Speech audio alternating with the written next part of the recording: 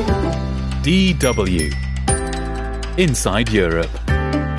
Hello and welcome. I'm Nick Martin in Germany. On today's programme, Ukraine war fatigue helps a pro-Putin politician to victory in Slovakia. Slovensko a ľudia na Slovensku majú väčšie problémy ako je Ukrajina. We think that Ukraine is a huge tragedy, and if Smer forms the next government, then we'll do everything in our power to ensure peace talks start as soon as possible.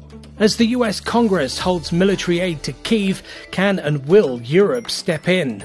And we head to the Italian-French border town where anti-migrant sentiment runs high. The mayor is from the hardline anti-immigration Northern League. He says he wants illegal immigrants to be rounded up and deported to Tunisia, where most of the migrant boats landing in Italy now sail from.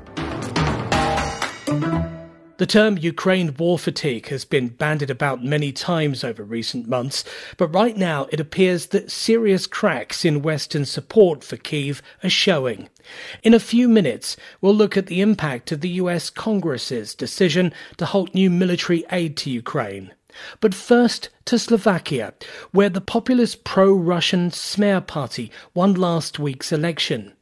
Prior to the vote, its leader, Robert Fico, set alarm bells ringing by pledging to immediately halt Slovak military support for Ukraine.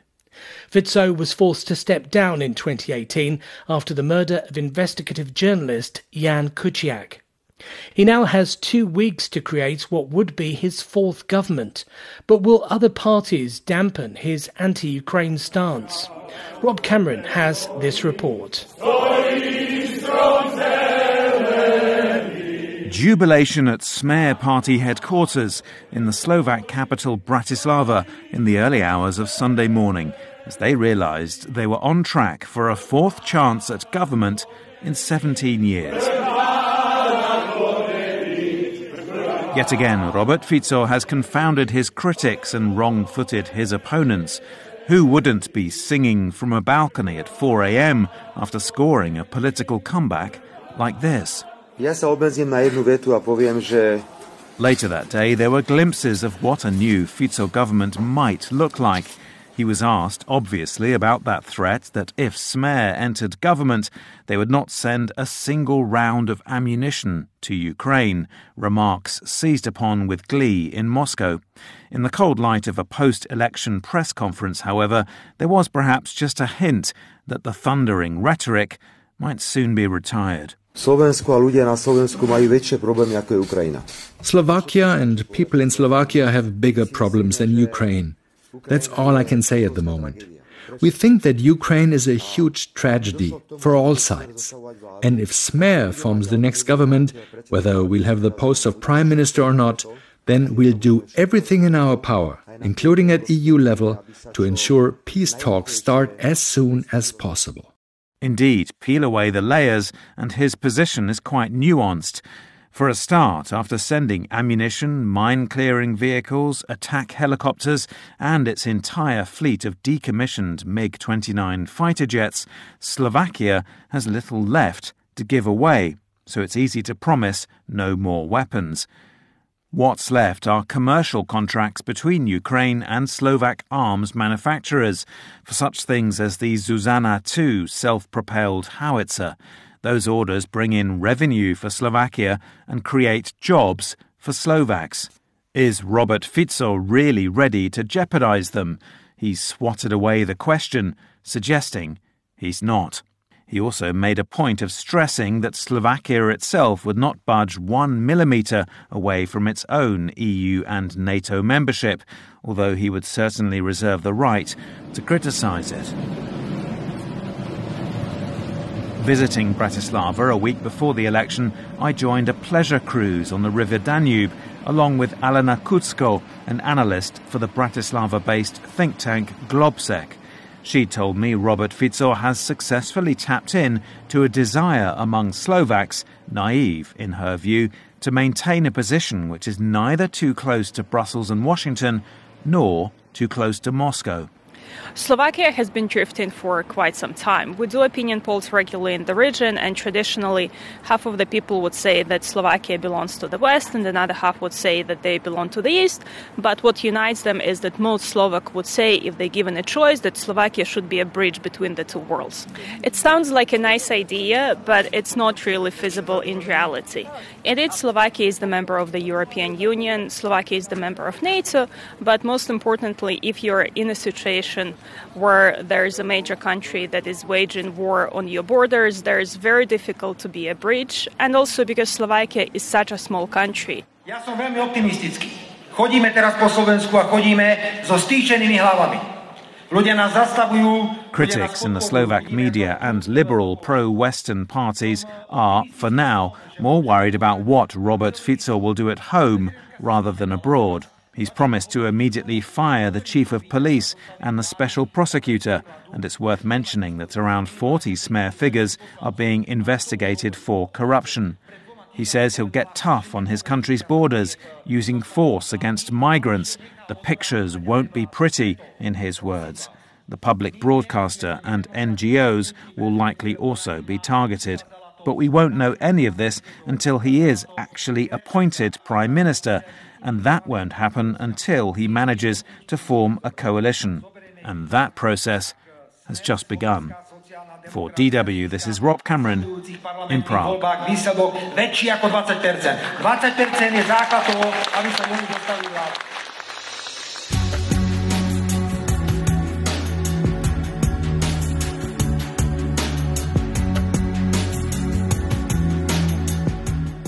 And as we mentioned earlier, the US Congress last weekend halted billions of dollars in planned new military cash to Ukraine as part of a deal to avoid a total shutdown of the US government. Some Republicans and millions of Americans have become increasingly bitter at Washington's ongoing support for Kyiv's fight back, especially as the much-awaited counteroffensive has disappointed.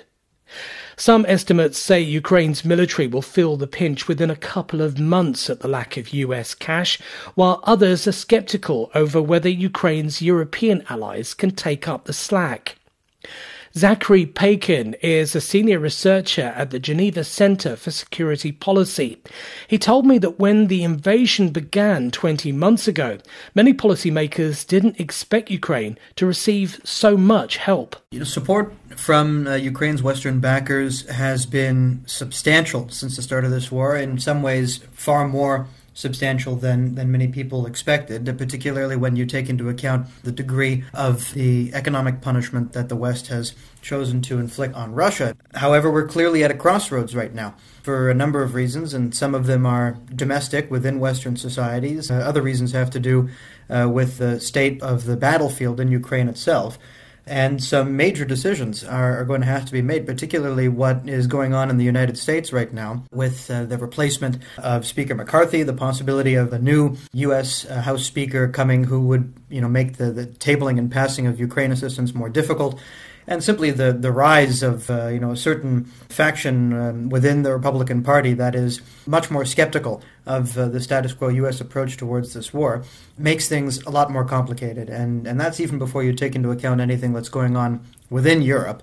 But simply if the United States goes on a different path, and if the issue of support to Ukraine becomes even more politicized and even more endangered in the United States than it already is, that's going to have a massive impact on Ukraine's ability to fight this war, and it's going to leave European countries with major decisions to make, facing very difficult trade-offs, basically, in terms of whether they're prepared to put their money where their mouth is, claiming that this is indeed an existential crisis that they face with Russia's war of aggression.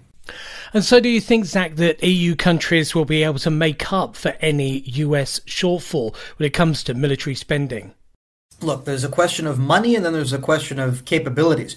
By and large, European support in relative terms has been devoted more so on the financial assistance, humanitarian assistance, etc. side, in comparison with the United States, which has been carrying more of the load in terms of military assistance. So in terms of upping the dollar amounts, that's something that will be obviously very politically difficult in Europe, but something that is feasible. And it's something that's already being discussed, of course, in the context of Ukraine's accession to the European Union. I think there's wide-ranging acknowledgement that that's going to result in Ukraine getting a lot of money from the EU budget, and so there's already an acknowledgement that European countries have to step up in terms of the amount of money that's going to be provided to Ukraine one way or another.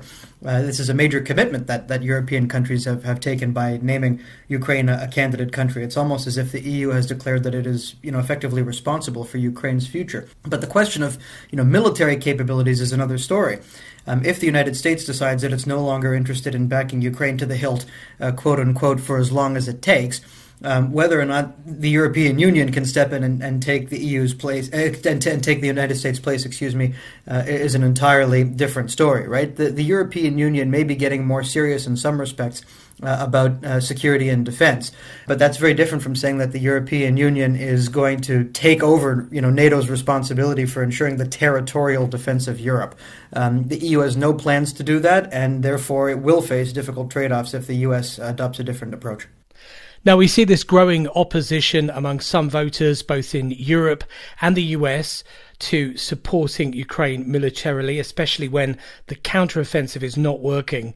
Is there a sense now that Ukraine's chances of winning the war are fading fast? It's not often appreciated how quickly we've seen a pivot from what seemed like an endless war in Afghanistan almost immediately into the situation vis-a-vis Russia and Ukraine. And obviously the two situations are very different in many respects. We're talking here about in Europe about an interstate war, a war of aggression, very different from the situation in Afghanistan. But nonetheless, I'm sure there are many voters in Western countries that were very fatigued with these so-called endless wars in Afghanistan and elsewhere with U.S. involvement in the Middle East, and who are reluctant to see now their countries get involved in what appears to be possibly another endless war.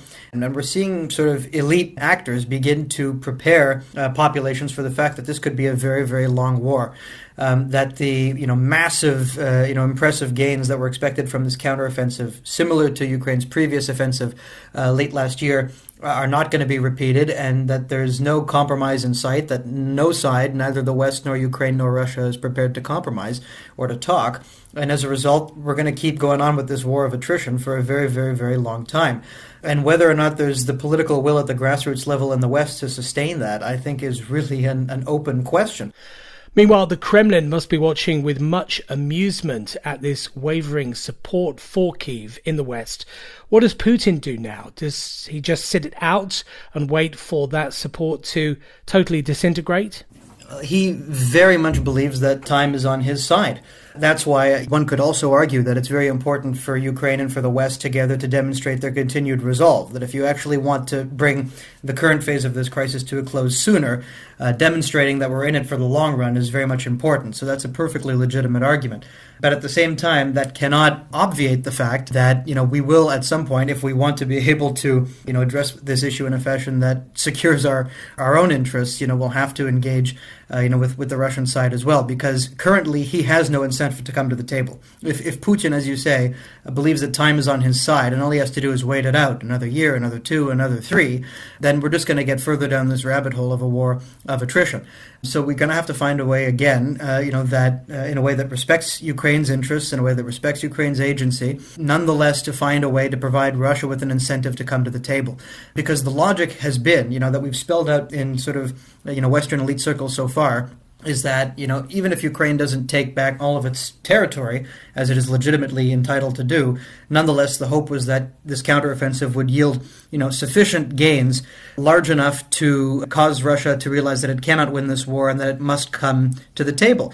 But I think, as we've realized, this is actually an issue that Russia also defines as one of its vital interests. It's prepared to continue to fight. It will probably continue to fight even if it did lose all of the territory that it has, illegally occupied and annexed since the start of this war, or earlier. So, at some point we will provide an actual incentive to bring them to the table. And so I think there hasn't been enough planning on the diplomatic side of things thus far. Zachary Pakin there, a senior researcher at the Geneva Centre for Security Policy. Still to come on Inside Europe, the growing frustrations in one Italian border town at the number of migrant arrivals. And a reminder that DW keeps you updated on the latest news from across Europe. You can visit our website, dw.com, or check out DW Europe's social media pages. I'm Nick Martin in Germany. You're listening to Inside Europe.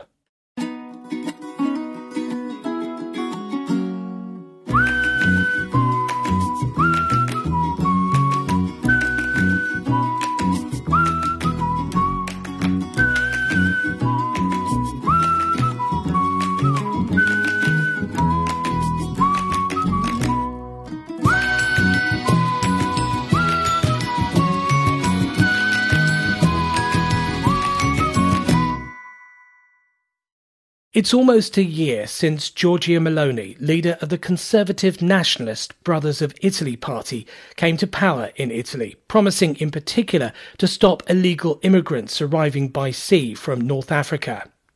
But over the last year, the number of migrants landing in Italy has not fallen, it has risen.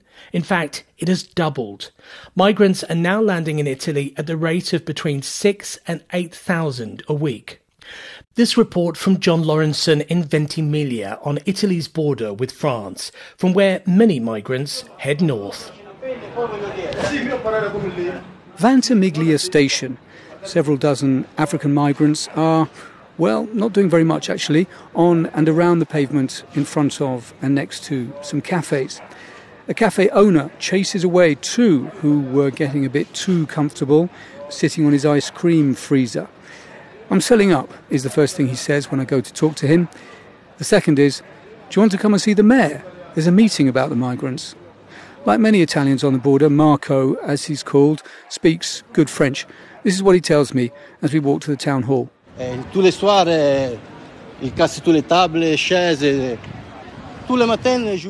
Every evening they come when the cafe is closed. They break the tables and chairs outside and leave an unbelievable mess. I come every morning at 4 o'clock to clean up. I have to use a high-pressure hose. I've lost a lot of customers. Many people don't dare come here anymore. They don't dare park here. 30 or 40 migrants used to sleep rough by the station. Now it's 100 or 120. I've had enough, and I'm selling after 23 years. Il y a presque un an, Giorgia Meloni was elected almost a year ago, promising a sea blockade to stop the migrants, etc., etc. Zero. Nothing. Zero. She's done nothing. She said there'd be more police, more controls. You've been to the station. Did you see any police there?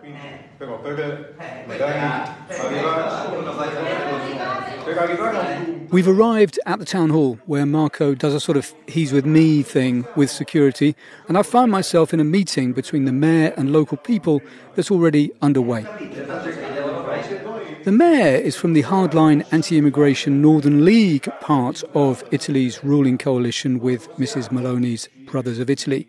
He says he wants illegal immigrants to be rounded up and deported to Tunisia, where most of the migrant boats landing in Italy now sail from.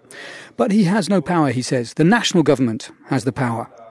When at the end of the meeting, Marco tells him, "I'm a giornalista," he gives me a look like a silent movie actor expressing surprise. And when I suggest an interview, walks off up a corridor. He doesn't actually break into a run, but almost. Which is a shame because I wanted to ask him about this. Fratelli d'Italia propone sì, il blocco navale. Giorgia Meloni promising that naval blockade to keep migrants away from Italian shores in a campaign speech a year ago. A blockade that has not materialised. As for repatriations of people who came here illegally, an agreement has been signed with Tunisia, but no concrete result so far. Brothers of Italy declined or did not respond to several requests to explain why this central part of their manifesto has not been enacted. But Christopher Hine, former official of the UN High Commission for Refugees, who teaches migration law and policy at the Lewis University in Rome, offered this explanation. A naval blockade would bring Italy into conflict with the European Commission and European law, which is something it cannot afford. Italy is the main beneficiary of the European recovery program instituted in the aftermath of the COVID-19 crisis. We speak about 200 billion euro. This is an enormous amount of money. And this depends on the relationship Italy is maintaining with the European Commission. And therefore, the margin to go totally away from European policy directions regarding migration and asylum is very small.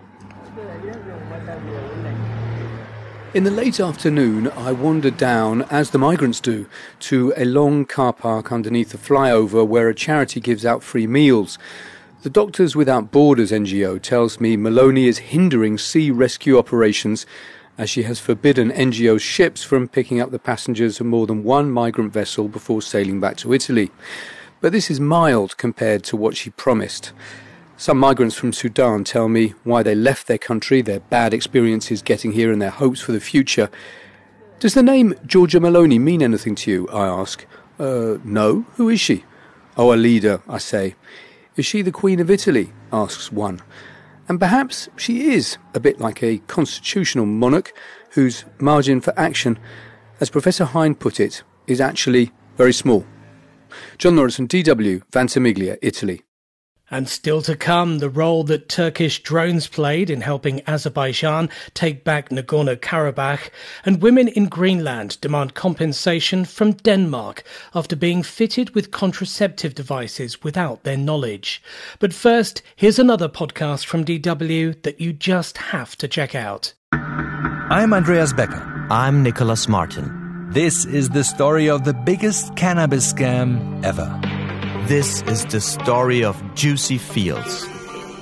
I've lost 20k. I had 350,000 euros in the account. And the scam might just continue. We have owners that sometimes like to be flashy, hence why they like cannabis and crypto. Money, green, like everybody likes money. In this investigative podcast series, we entered a world that we never expected to find. It bears all the trademarks for Russian mafia. It's a fantasy. People want that the Russian is the very best. Stop fantasy. This is Cannabis Cowboys. A story about big dreams, juicy money, and never-ending hype. Find Cannabis Cowboys wherever you get your podcasts.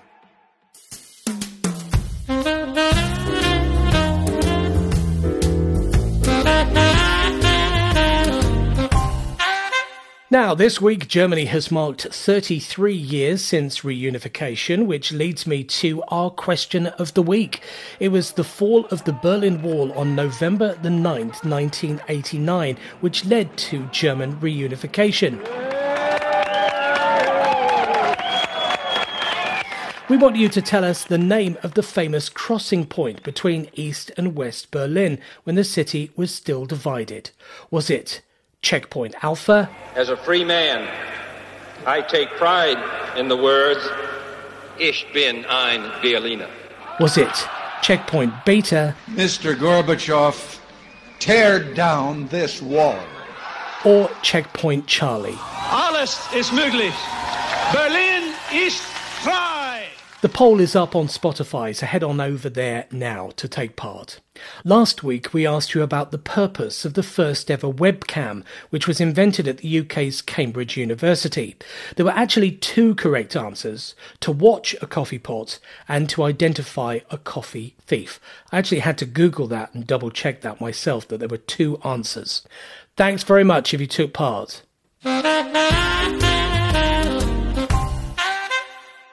For more interesting stories from all over Europe, remember to subscribe to our show wherever you get your podcasts. This is Inside Europe, and I'm Nick Martin in Germany.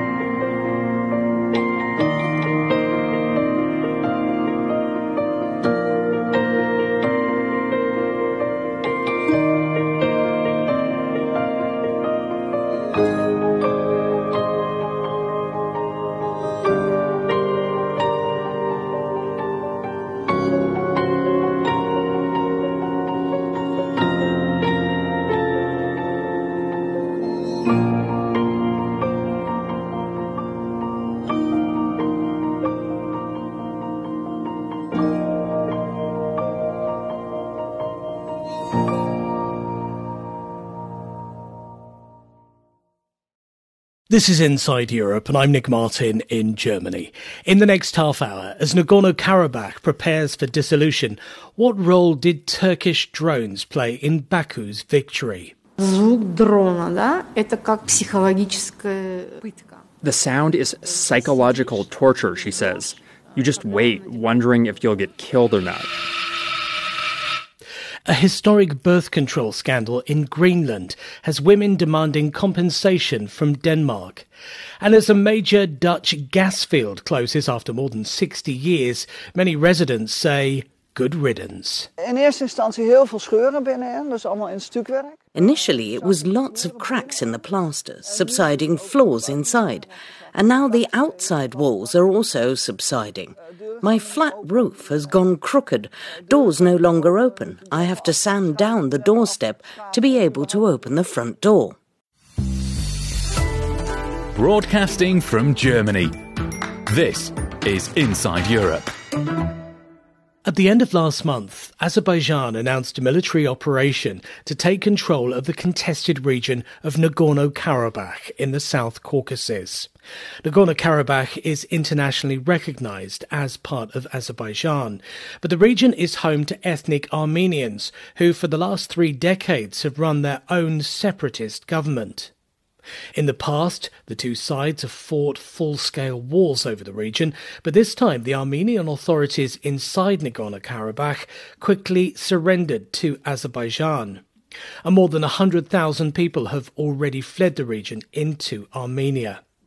Part of the reason Azerbaijan achieved such a quick military success is because the country received significant support from nearby Turkey. From the Armenian capital, Yerevan, Levi Bridges has more. Back in 2020, Armenia and Azerbaijan fought a 44-day war over Nagorno Karabakh. During the conflict, Azerbaijan retook large sections of the region, emerging as the clear victor, and thousands of Armenians were displaced.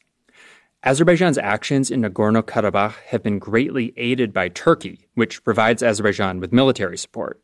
In particular, a drone manufactured by Turkey called the Bayraktar TB2.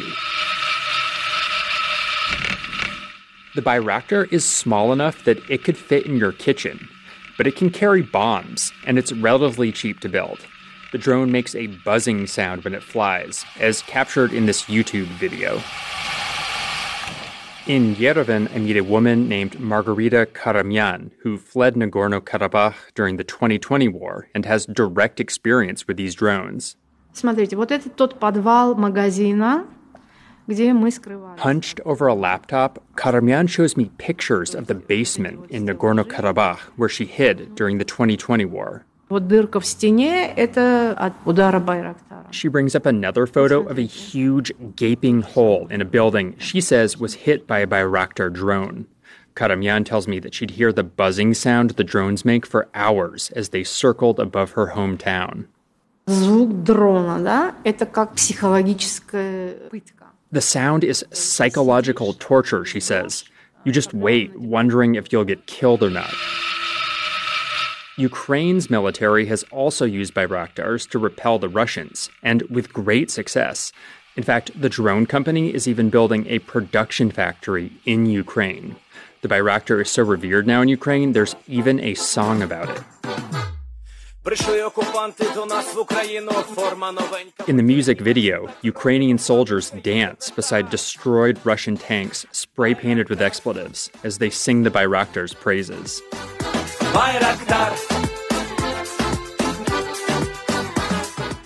So in Ukraine, these Turkish-made drones are seen as a force for good.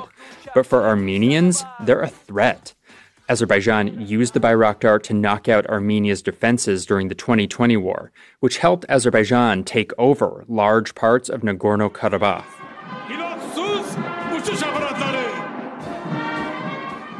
After the war, trucks carrying Bayraktars rolled through Azerbaijan's capital, Baku, in a victorious military parade.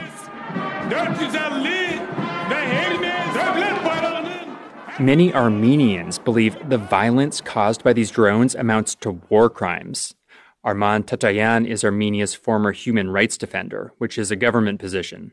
These drones were used not only against military but also to bomb, to destroy civilian communities. In recent years, Turkish drones have been used in conflicts around the world, making Turkey become an important weapons supplier. And the drone is part of Turkish foreign policy.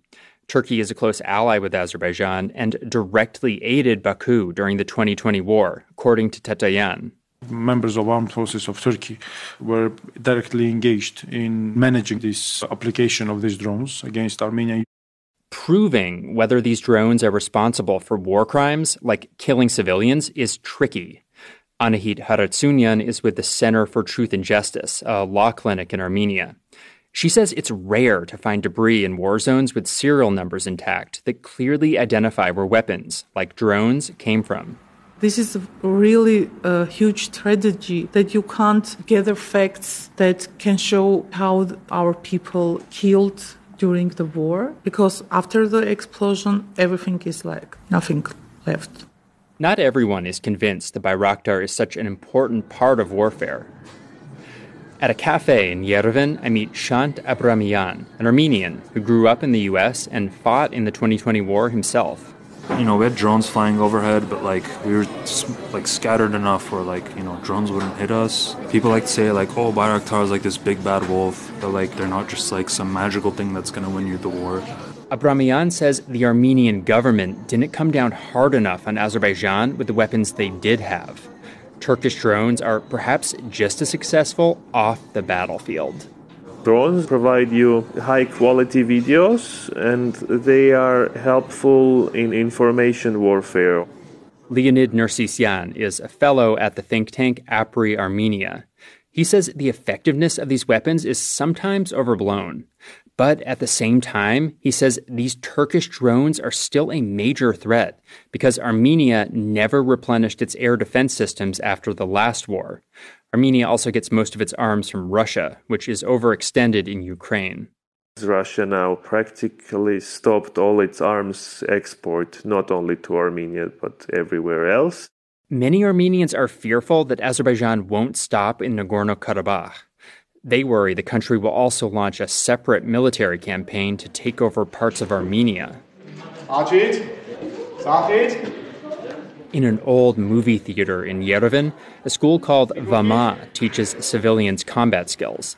A man dressed in army fatigues directs a group of men and women aiming fake Kalashnikovs at a Soviet-era mosaic on the wall. The group's vice president, Vagnyak Vartanov, says they're teaching Armenians how to stay alive. We can't count on the West for help, he says, so we have to defend ourselves. As the students train, Vartanov told me the only way to bring peace is to prepare for war. Levi Bridges, DW, Yerevan, Armenia. Now, here's a country that we don't often feature here on Inside Europe, Greenland. Although technically situated in North America, the country is actually part of Denmark, although it has wide-ranging autonomy.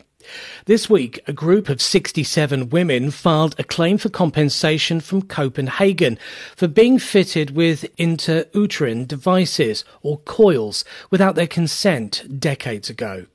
Many of the women were only teenagers when the programme was introduced to limit birth rates in the Arctic territory. The women were largely unaware that they'd been fitted with a contraceptive device. For more, I asked Copenhagen-based journalist Adrienne Murray why the Danish government had been so keen to control population growth in Greenland. There was a small population explosion. The population of Greenland had doubled from the mid-1950s to 1970s, so just in a decade and a half. So it's believed that there are a couple of different reasons for introducing a birth control program at that time. There was a high proportion of young single mothers and high rates of abortion. And so there was a drive in general in the 60s and 70s, not just in Greenland, but elsewhere in the world, to introduce more family planning. But historians have also pointed to a sort of an alleged financial rationale. All this healthcare and the wealth care services were getting very expensive for Denmark. So eventually what transpires is a campaign is rolled out to implement birth control, and the coil is chosen over other contraceptives, such as the pill. And overall, about 4,500 IUDs, that's the coil, they were installed in women and girls between 1966 and 70. So that was about half the female fertile population. And there was very clearly an immediate impact. Records do show that the birth rate halved in just a few years. And I spoke to one historian. He told me he'd read doctors' journals that were detailing the success of the program. And we also know there was a speech in 1970 by the Danish minister for Greenland, and he talked about the falling birth rate and mentioned that this was not least partly to do with the coil program. Now, some of the women say they were unaware they'd been fitted with a contraceptive device. What were they told? There are quite a lot of different scenarios among the different women that were affected. Now, it's important to mention that of this figure, this 4,500, it's not clear who or how many of those women had the coil implanted unwillingly or without knowing. However, many women have come forward now to complain and speak publicly about what they went through. And we do know there are women who were fitted with a coil at an abortion or after giving birth without being informed. And, some of them were struggling to conceive and only found out when they went on a visit to their gynecologist, who then told them they had a coil. We also know that in some places in Greenland, and also actually at boarding schools here in Denmark, in classes, all the girls in the class were taken to see the doctor. So some of those who had a coil fitted were still at school when they were taken for the procedure. We also know that the law was changed in 1970 so that 15-year-old girls could have the contraception without the doctors asking their parents first. And some of the women who come forward were as young as 13. Of those women, some are adamant that they did not have the procedure explained to them by the doctors properly and that they weren't really in a position to consent because they were so young and there are power dynamics at play when you have a person in authority telling you to have this done. And also that they're adamant that their parents weren't told either. And this must have had such a huge impact on the affected women and their families. Have these women given public accounts of exactly what they went through? Yes, it's really within the last year or two that more and more women have been coming forward to share their stories publicly. I visited Nuuk last summer and actually I interviewed some of the women who were affected when I was there. Among those who received coils were some who were teenage girls when they had it installed. And, some of them were virgins. And for a little bit of context, these IUDs or coils that we're talking about back in the 60s or 70s, they were really meant for adult women who had given birth, and they were a different design. They were much larger. And I'm told that the procedure for them was intensely painful. Some women have spoken of lasting trauma and also suffering from health complications that have gone on for years. And there are also women who've been unable to have children and suspect that the coil may have been to blame. Anecdotally, there was one woman in Nuuk who told me that everyone had an aunt who's childless.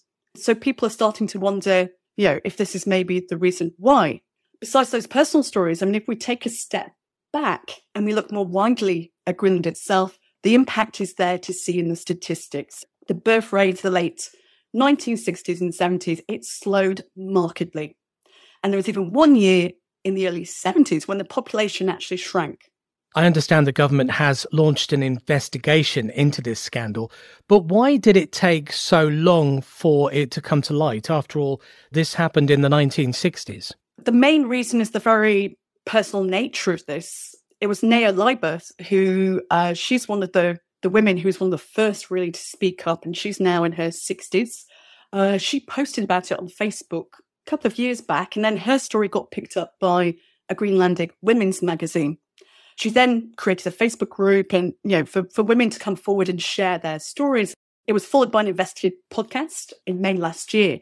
And that really sort of delved into the statistics and really uncovered how widespread this was. And that really thrust this into the spotlight. It was shortly after that the investigation was announced. It was announced in autumn last year, but that appears to be taking some time and facing some delays.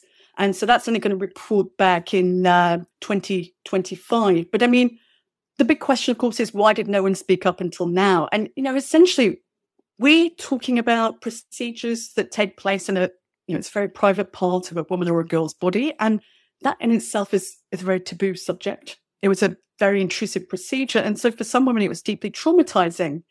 I've been told by Nea and other women that, it was difficult to speak up at that time. And some of them never even talked to their friends about it, or let alone their own parents. And I was talking there to journalist Adrienne Murray in Copenhagen there. Now to the Netherlands, which is more famous for being flat than a seismic hotspot. When a huge gas field was discovered in the north of the country in 1959, it was a game changer. The field's riches laid the foundation for the Dutch welfare state. But after 20 years, earthquakes started taking place around the field. Residents struggled for years to be heard, and getting compensation turned out to be a bureaucratic nightmare. Now, after years of local opposition, the gas field has been closed down. Fernand van Tets has this report. When Irene Vendetti moved to an old labourer's cottage near Groningen in 1994, she knew about the large gas field, but wasn't prepared for the earthquakes. It's a strange feeling when you're out walking the dog and there's a quake. During a big one, the garbage bins would move. They would shake from side to side. The earthquakes are caused by the extraction of gas from the Groningen gas field. The damage to her house has been extensive. Initially, it was lots of cracks in the plaster, subsiding floors inside. And now the outside walls are also subsiding. My flat roof has gone crooked. Doors no longer open. I have to sand down the doorstep to be able to open the front door.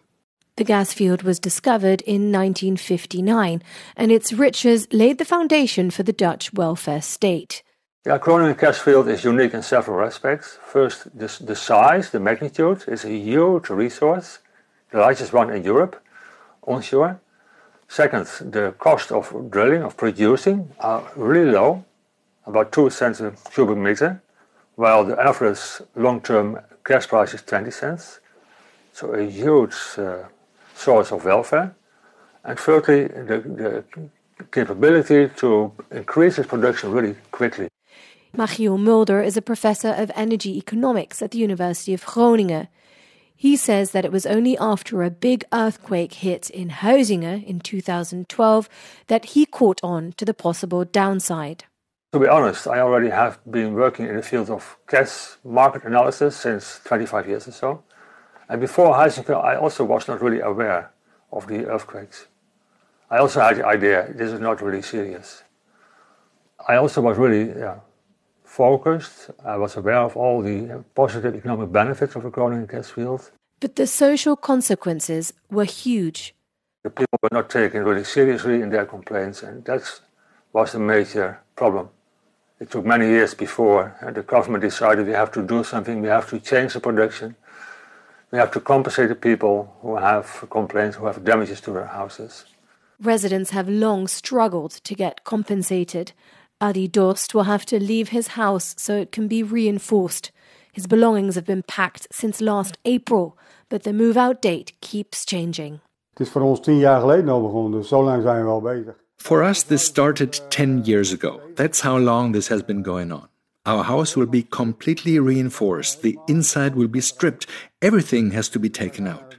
We are going to a temporary home, and we'll have to be there for 6 to 9 months until our place is completely strengthened and repaired. The procedures all take so long, they are so complicated and cost so much money.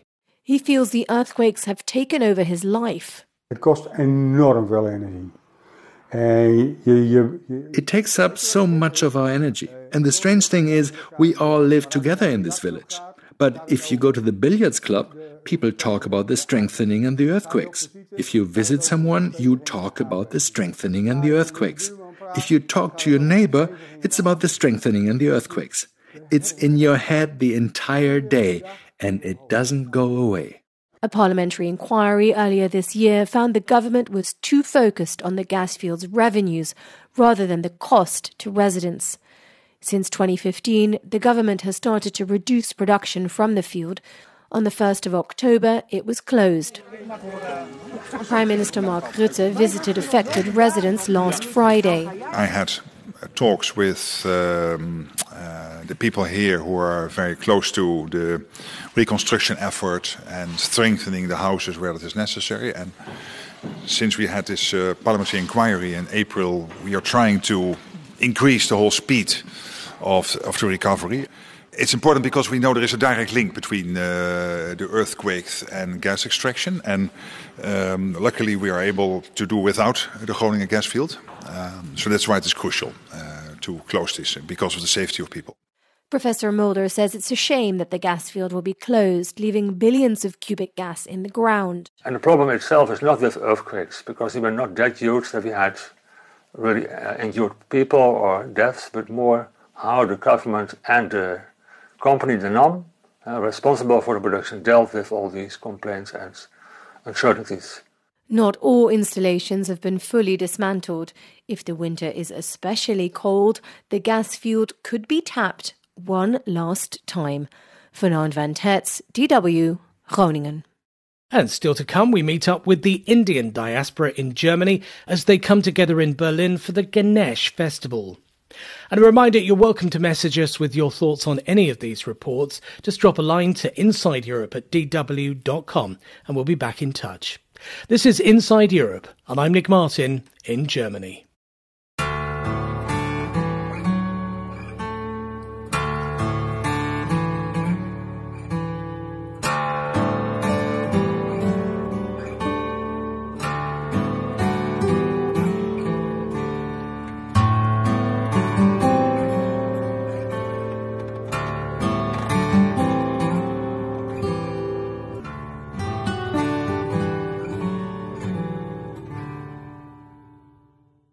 Finally this week, when it comes to new arrivals to Germany's capital Berlin, the Indian community has recently seen record numbers. And this has also ensured that Indian festivities are getting grander. The recent 10-day Ganesh festival, celebrating the elephant-headed Hindu deity, saw over 7,000 Indians from all over Germany take part. Our reporter Nimesh Sarant was in Berlin to explore how this transformation has come about. I'm at the community hall attached to the Sri Ganesh Hindu temple in Berlin's Neukölln district.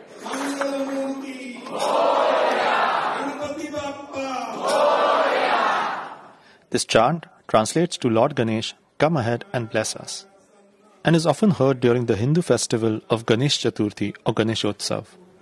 It starts with the installation of the Ganesh idol in people's homes or in public venues, and is followed by daily rituals involving prayers and offerings for the next 10 days. So last year we had the first ever, we call it Sarvajanik Ganeshotsav, which is like public celebration. As far as known to us within Europe, it's a task to get everything organized for 10 days. Manohar Prabhu came to Berlin in 1999 as a student. He's one of the founding members of Marathi Mitra Berlin. It began as an independent initiative for screening Marathi language films and concerts back in 2016, but is now a registered organization. Its members have organized the 10-day Ganesh festival along with the Sri Ganesh Hindu temple in Berlin, a music ensemble called Raman Bagh Yuva Manch, and the Sri Kasba Pet Ganpati, a centuries-old temple in Pune, India.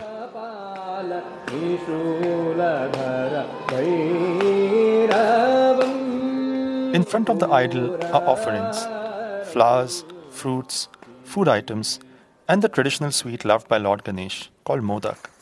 It's a kind of dumpling with mashed jaggery and coconut filling.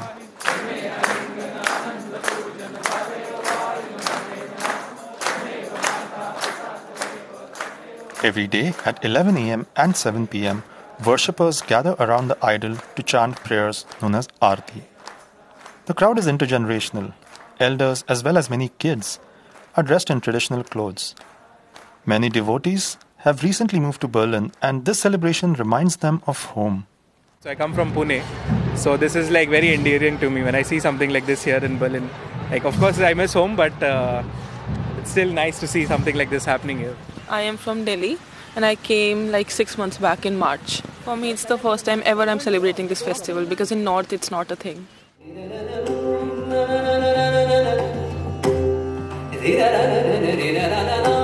Every evening, there's a culture program.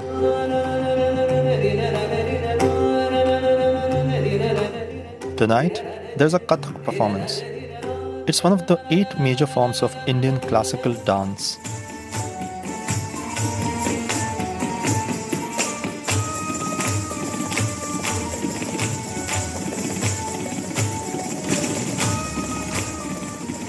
The hall is packed to the gills with Indians, but among the crowd are many non-Indians as well.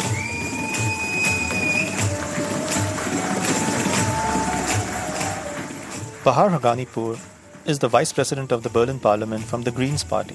She's visiting the Ganesh festival again this year. Berlin is a melting pot with different cultures, different religions.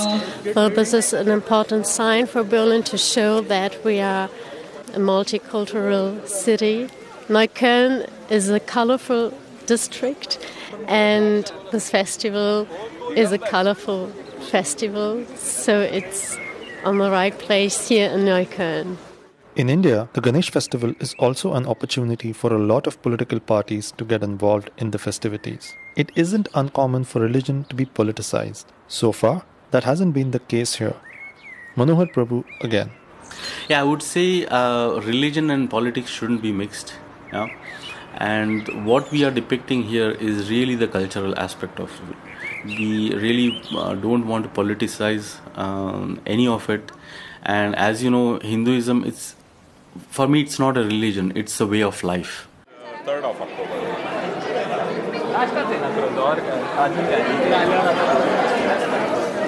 It's the last day of the festivities and everyone is getting ready for the procession. Anand Deshpande has come all the way from southern Germany to lead the group of 70-plus drummers of the Ramanbagh Yuva Manch. They are dressed in bright red kurtas, starchy white turbans with a golden design, and sport a crescent moon-shaped vermilion stamp on their foreheads. Our objective is to present traditional folk music and dances from Maharashtra in an authentic way here in Berlin. We've seen that people in Europe are very curious about Indian traditions and art forms, but it's also important to inform them the right way.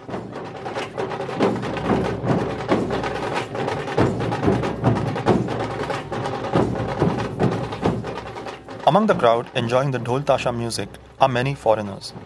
I was curious to know how much they knew about the celebrations. So for Ganesha celebration, right?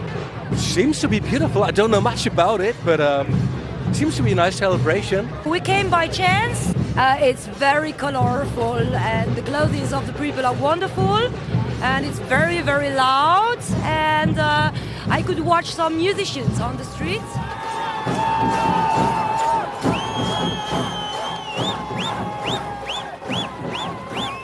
The dhol tasha is reaching its peak, and the crowd of people, easily over a few thousand, just cannot stop cheering and dancing. It's an apt farewell to Lord Ganesh. With this chant, devotees say goodbye to Lord Ganesh with the hope that he visits them again next year. Nimish Sawant, DW, Berlin. As well as our rebroadcasters around the world, Inside Europe continues to gain traction on podcast platforms. You can just hit the subscribe button and give us a review, and it will help promote the show to other listeners. This programme was produced by Helen Sini and sound engineer Leon Novak. And I'm Nick Martin. Thanks for listening. Inside Europe comes to you from DW in Germany.